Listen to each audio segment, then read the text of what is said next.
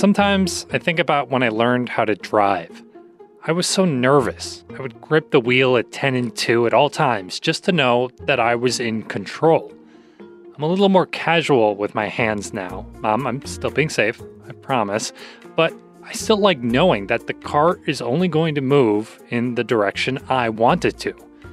But now, a number of car companies are basically pitching the opposite experience. Just sit down and the car will take care of the rest. I'm talking about driverless cars and taxis. Now, the hype for these vehicles has been around for years. You might have even seen some of them being tested where you live. But experts say the road to full acceptance has been extremely bumpy.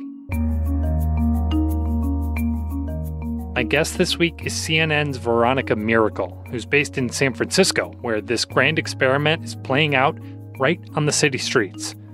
We're going to talk about how a series of incidents blunted a beefed-up rollout and why some residents are going to great lengths to take back their roads. From CNN, this is One Thing. I'm David Ryan.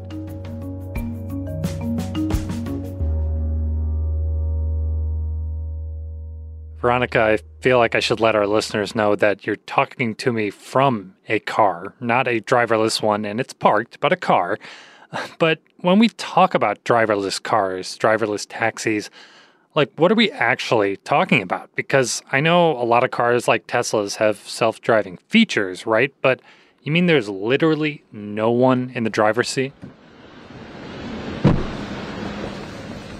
That's exactly right. So we rode in a cruise car and a Waymo car, and it is just like being in a taxi.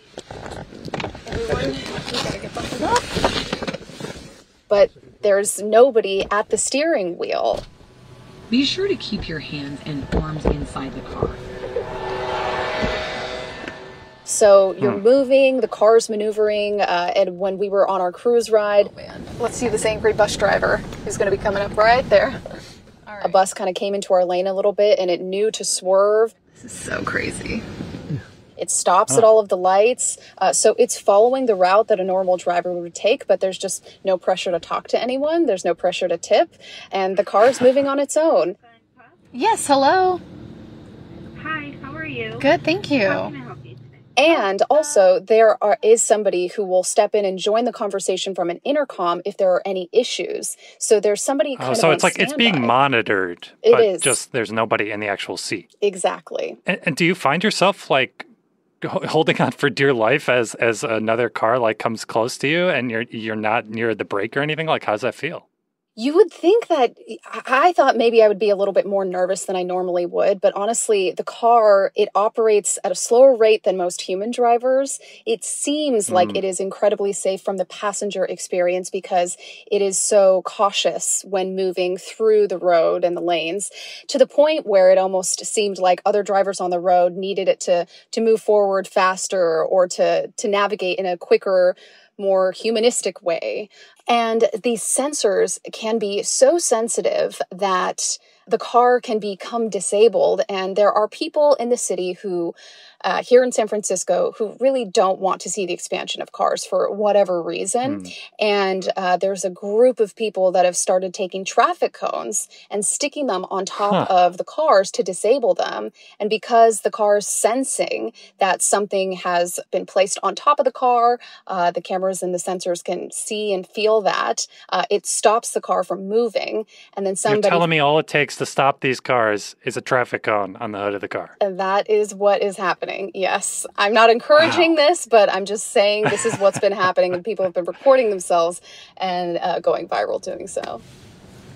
We've arrived. Check for bikes and cars as you exit on the sidewalk side. Thanks for riding with Cruise. So it looks like it wants us to get out on your side. Well, I'm certainly glad that your ride went well. That's good to hear, because every couple of weeks I feel like I see on social media clips of these driverless cars crashing or coming to sudden stops in the middle of the road. So now you're telling me cities are signing off on these being on the road full time?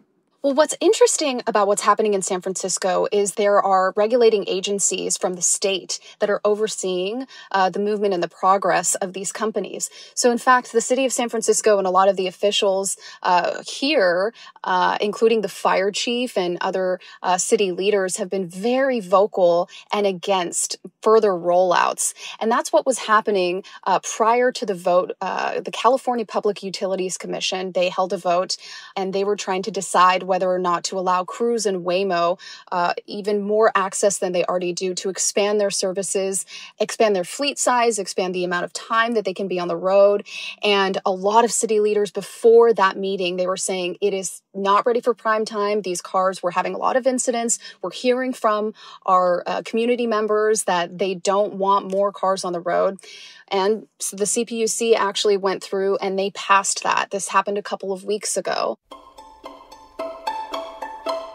And already, a series of events is raising serious questions about that move. So the fleet size has increased, and what happened is pretty immediately after, there were a lot of incidents involving at least cruise cars. So there's a big music festival, the Outside Lands Music Festival. It is the San Francisco's biggest. See, there's like 1, 2, 3, 4 cruise cars blocking. And on the first night, on Friday night, there were a number of cars. In one video, you see 4 cars just stalled, sitting in a roadway, blocking traffic. And it happened because there were a lot of pedestrians in the roadway.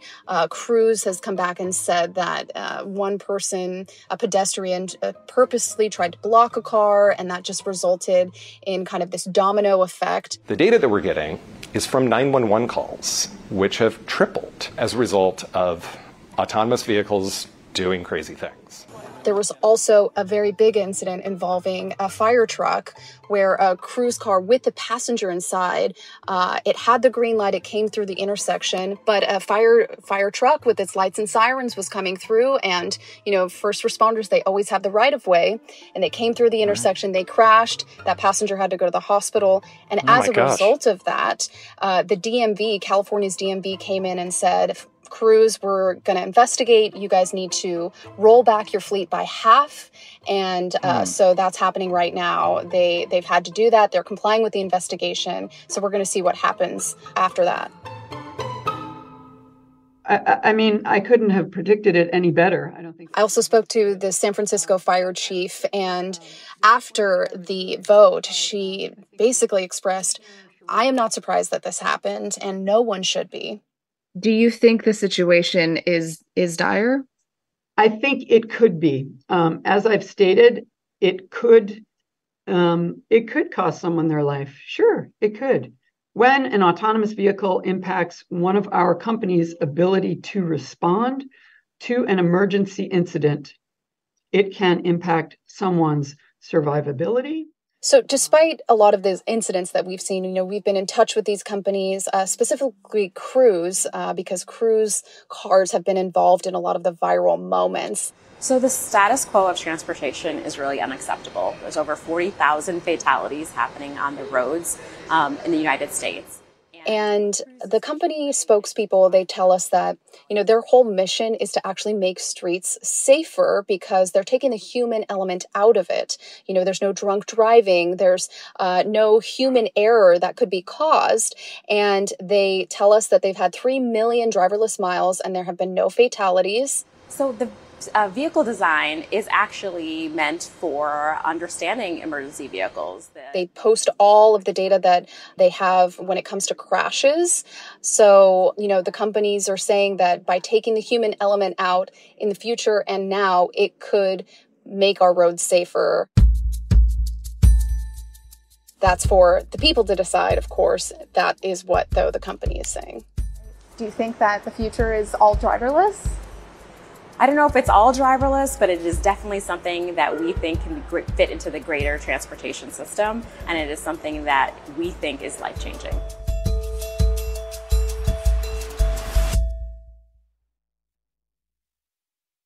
I guess my question is, do we know if the average person, the average San Francisco resident, wants more of these on the road? Like, is this something people are actually looking for?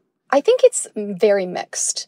I think as a passenger, the people that I've spoken to who have been passengers tend to all have very positive experiences.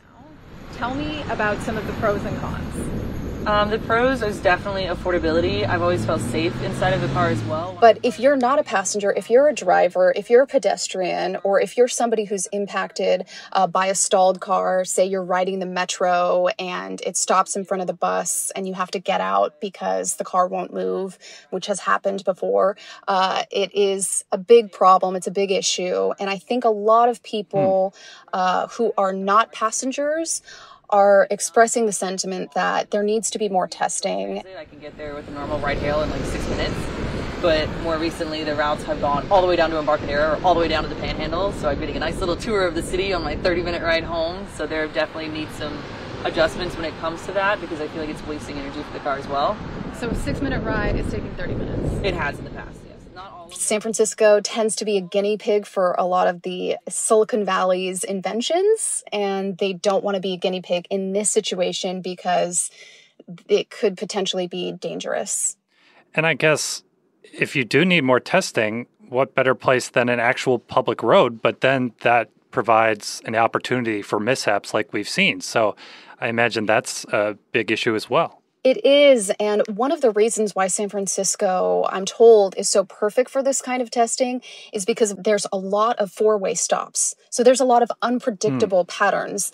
With a stoplight, the cars, they can actually maneuver those quite well. But when you come to a four-way stop, you have to observe what are the other humans doing? What are they going to stop? Are they going to go? Are there pedestrians that are coming through? And it's that unpredictable behavior that apparently these companies want to experience and have their cars experience so that they can get more reps under their belt and know what to do and be able to iterate.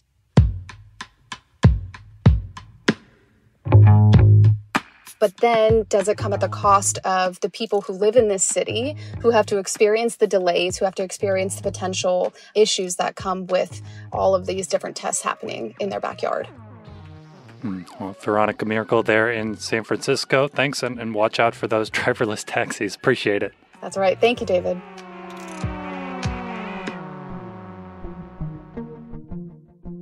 One Thing is a production of CNN Audio. This episode was produced by Paolo Ortiz and me, David Rind. Matt Dempsey is our production manager, Fez Jamil is our senior producer, Greg Peppers is our supervising producer, and Steve Lichtai is the executive producer of CNN Audio. Thank you for listening. We'll be back next Sunday. Talk to you then.